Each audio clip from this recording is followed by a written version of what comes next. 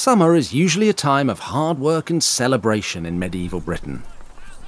But this summer, in 1153, terror and panic are breaking out across a village in the east of England. Knights are thundering through fields of wheat and barley, putting it to the torch.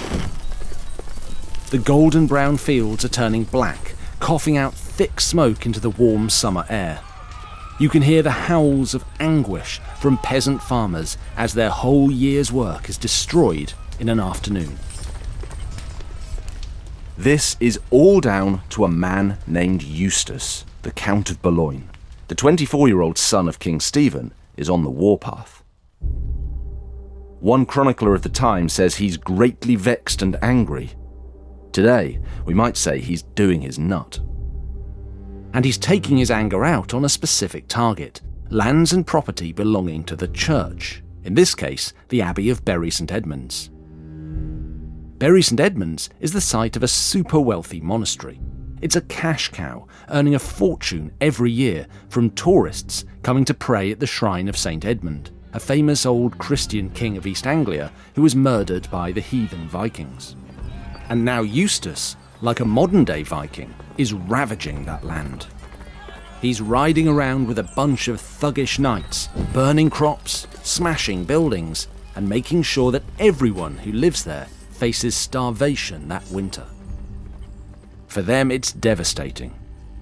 But for a young nobleman like Eustace, ruining people's lives is simply the equivalent of punching the wall.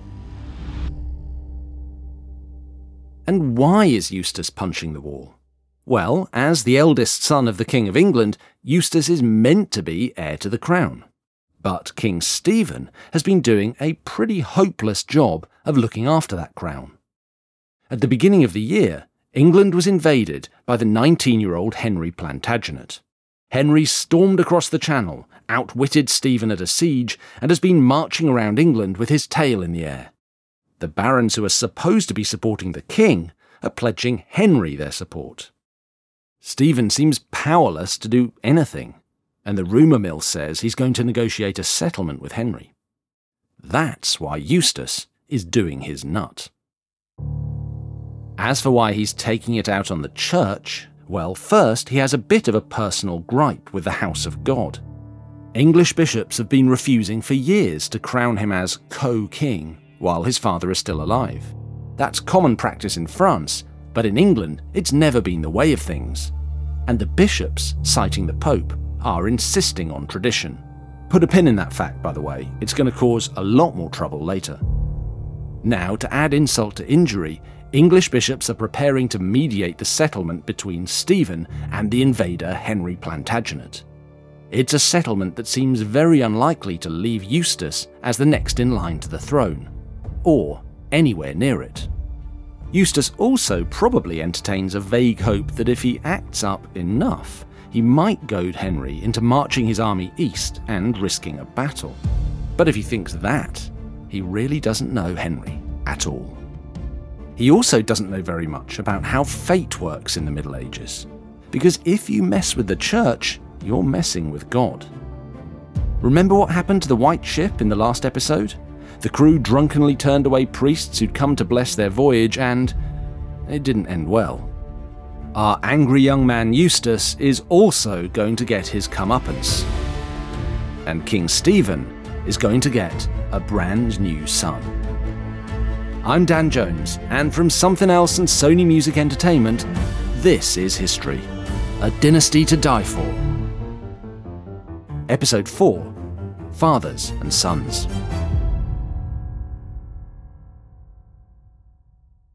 Warmer, sunnier days are finally arriving. As outside is calling, Factor is here to make sure that however busy you get, your meals are taken care of, giving you all the energy and time to enjoy that weather. Factor's fresh, never frozen meals are dietitian approved and ready to eat in just 2 minutes. So, no matter how busy you are, you'll always have time to enjoy nutritious, great tasting meals.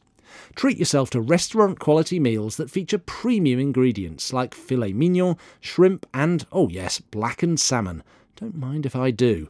Make today the day you kickstart a new healthy routine and give yourself time to focus on what makes you happy. What are you waiting for? Head to factormeals.com/danjones50 and use code danjones50 to get 50% off your first box plus 20% off your next month. That's code danjones50 at factormeals.com/danjones50 to get 50% off your first box plus 20% off your next month while your subscription is active.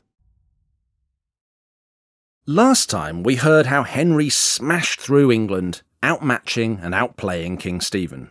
But beating a king doesn't make you a king. Not when there's annoying bishops and barons around demanding that everything be done properly. So this episode we'll hear how important family is for succession and how the rules can be bent if you've got enough people on your side. What's so great about having a son? If you're a medieval monarch, pretty much everything. There are two essential duties that come with a crown. Number one, you have to dispense justice. Number two, you have to lead armies. Yes, obviously women could do those things. In fact, there are plenty of examples we could pick from this age of women ruling realms in their own right. But in general, these enlightened folk preferred their rulers big and bearded and male. It's a man's world, a patriarchy, a sausage fest. We've already seen in this series how crucial having male rulers is. In France, Eleanor of Aquitaine's whole career, from her marriage to the King of France to her divorce from him to her marriage to Henry Plantagenet, has been shaped by the need for a man to rule alongside. In England, the civil war between Stephen and Henry Plantagenet's mum, the Empress Matilda, began because the English wouldn't stomach female rule. So realms like kings, and kings like sons, and that's just how it is. Which brings us back to King Stephen's son, Eustace. In the summer of 1153, he's a king's son, but for once that makes him a problem, and not a solution. King Stephen wants to make a truce with Henry Plantagenet, but to do so, he might have to agree to Henry replacing Eustace in the line of English succession. Eustace knows that in his gut. That's why he's throwing his toys out of the pram. And in doing so, he's becoming a one-man roadblock to peace. It's going to be very hard for any negotiations to be concluded while Eustace is tearing around the countryside burning things. Fortunately, God has an answer. At least, that's how writers from the time tell it. The big man upstairs takes a special interest in the lands of Bury St Edmunds, where Eustace is running amok. What's more, he wants an end to war. God entertained thoughts of peace and not affliction for England, which was torn and exhausted with intestine evils, wrote one chronicler. And so an exasperated God goes all Old Testament on Eustace.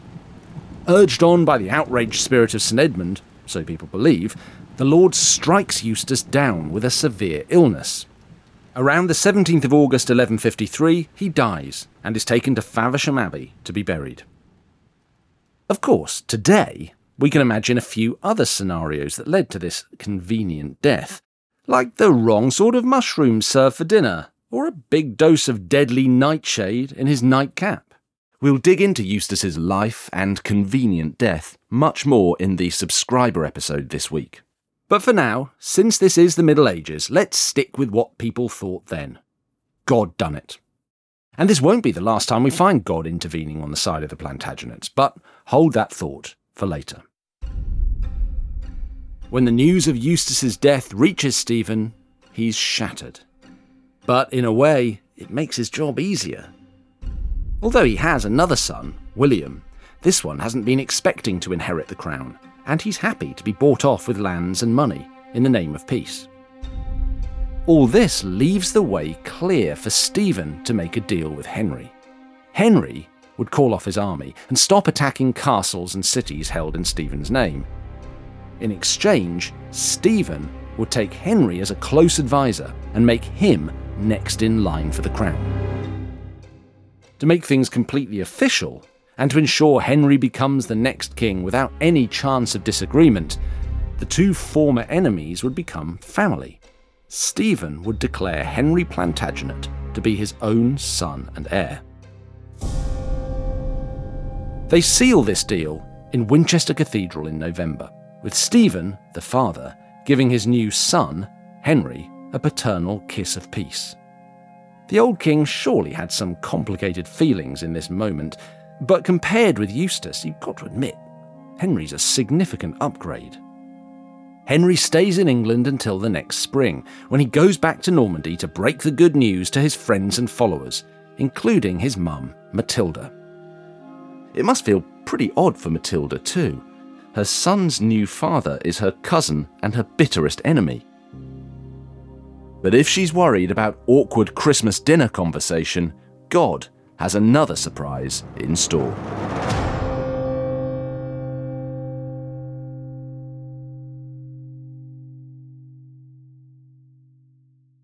When Henry III chose his royal advisors, he ended up with some very untrustworthy power grabbers, which led to poor management decisions, rebellions, and at least one person in prison.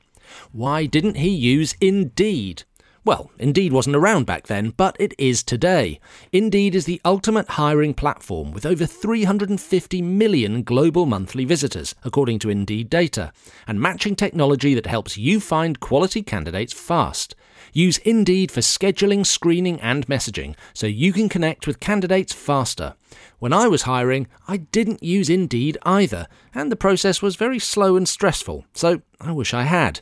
Join more than 3.5 million businesses worldwide that use Indeed to hire great talent fast. And listeners of this show will get a £100 sponsored job credit to get your jobs more visibility at Indeed.com/dynasty.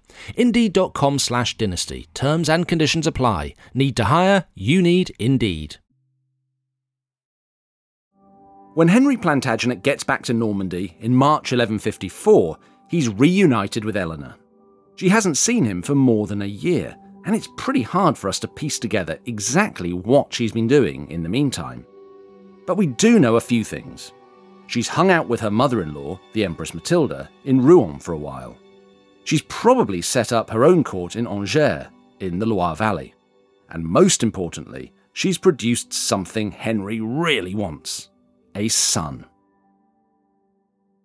Henry meets his son for the first time at Easter in Normandy and learns that the baby boy was born on the 17th of August, the very same day that God had struck down Eustace. Interestingly, he also learns that the boy is named William, a staunchly Aquitanian name. Think back to our first episode, and you'll remember that Eleanor's granddad, the troubadour Duke of Aquitaine, was called William. So was her father. They're not exactly the most creative family when it comes to naming boys. The latest William is also given the title Count of Poitiers, which was one of the major titles within Eleanor's territories. I find that fascinating, and a great barometer of where power lies in this family. Yes, Henry's been away for a year, marching troops around and bullying the King of England. Yes, he's a man in a man's world. Yes, everything he touches seems to turn to gold. But Eleanor isn't just tagging along for the ride. The little boy, their firstborn son and heir, could have been called Henry, or Geoffrey, or even Fulk, which was an old Plantagenet name. But Eleanor chooses William, and Henry accepts her choice. This is her family as much as his. After Easter, the little Plantagenet family spends a few months touring Aquitaine and Normandy, checking in on their territories. In August, Henry even meets with Eleanor's ex, King Louis of France, which must have been an awkward encounter, to say the least. By that time, Eleanor is in the early stages of another pregnancy with another son, who's due in February 1155. Things couldn't be going better on the male heirs front. Before the new boy enters the scene, though, the Plantagenet situation has changed dramatically. In November 1154, news arrives from England. Henry's adopted father, King Stephen, has died, suddenly seized with a violent pain in his gut, accompanied by a flow of blood, according to one chronicler. Isn't it handy, all of these people just dropping dead right when Henry needs them to? Perhaps he's just really, really, really lucky. In any case, the road to royalty is suddenly wide open. The young family, Henry and Eleanor, with little William and their other unborn son, sail back to England. On December the 19th, they're together in Westminster Abbey for the coronation, and Henry becomes King of England. Go back 3 years, and a more unlikely scenario would have been hard to imagine. But the Plantagenet dynasty has arrived on the English throne, and they're not planning to let go in a hurry. But a king of only 21 will need all the help he can get to keep the unruly British in line.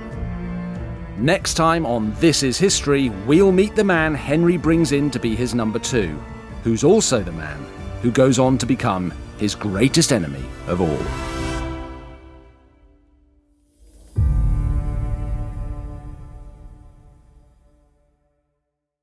As always, if you're craving more Plantagenet drama, I've got you covered. Join me on This Is History Plus, where every week I reveal the weird details, fun facts and fascinating subplots we don't have time for in the main story. This time, we're going to get to know this episode's real villain, Eustace, and get into some of the grisly deaths we've been hearing about this week. And on top of that, as a subscriber, you'll get all our episodes ad-free.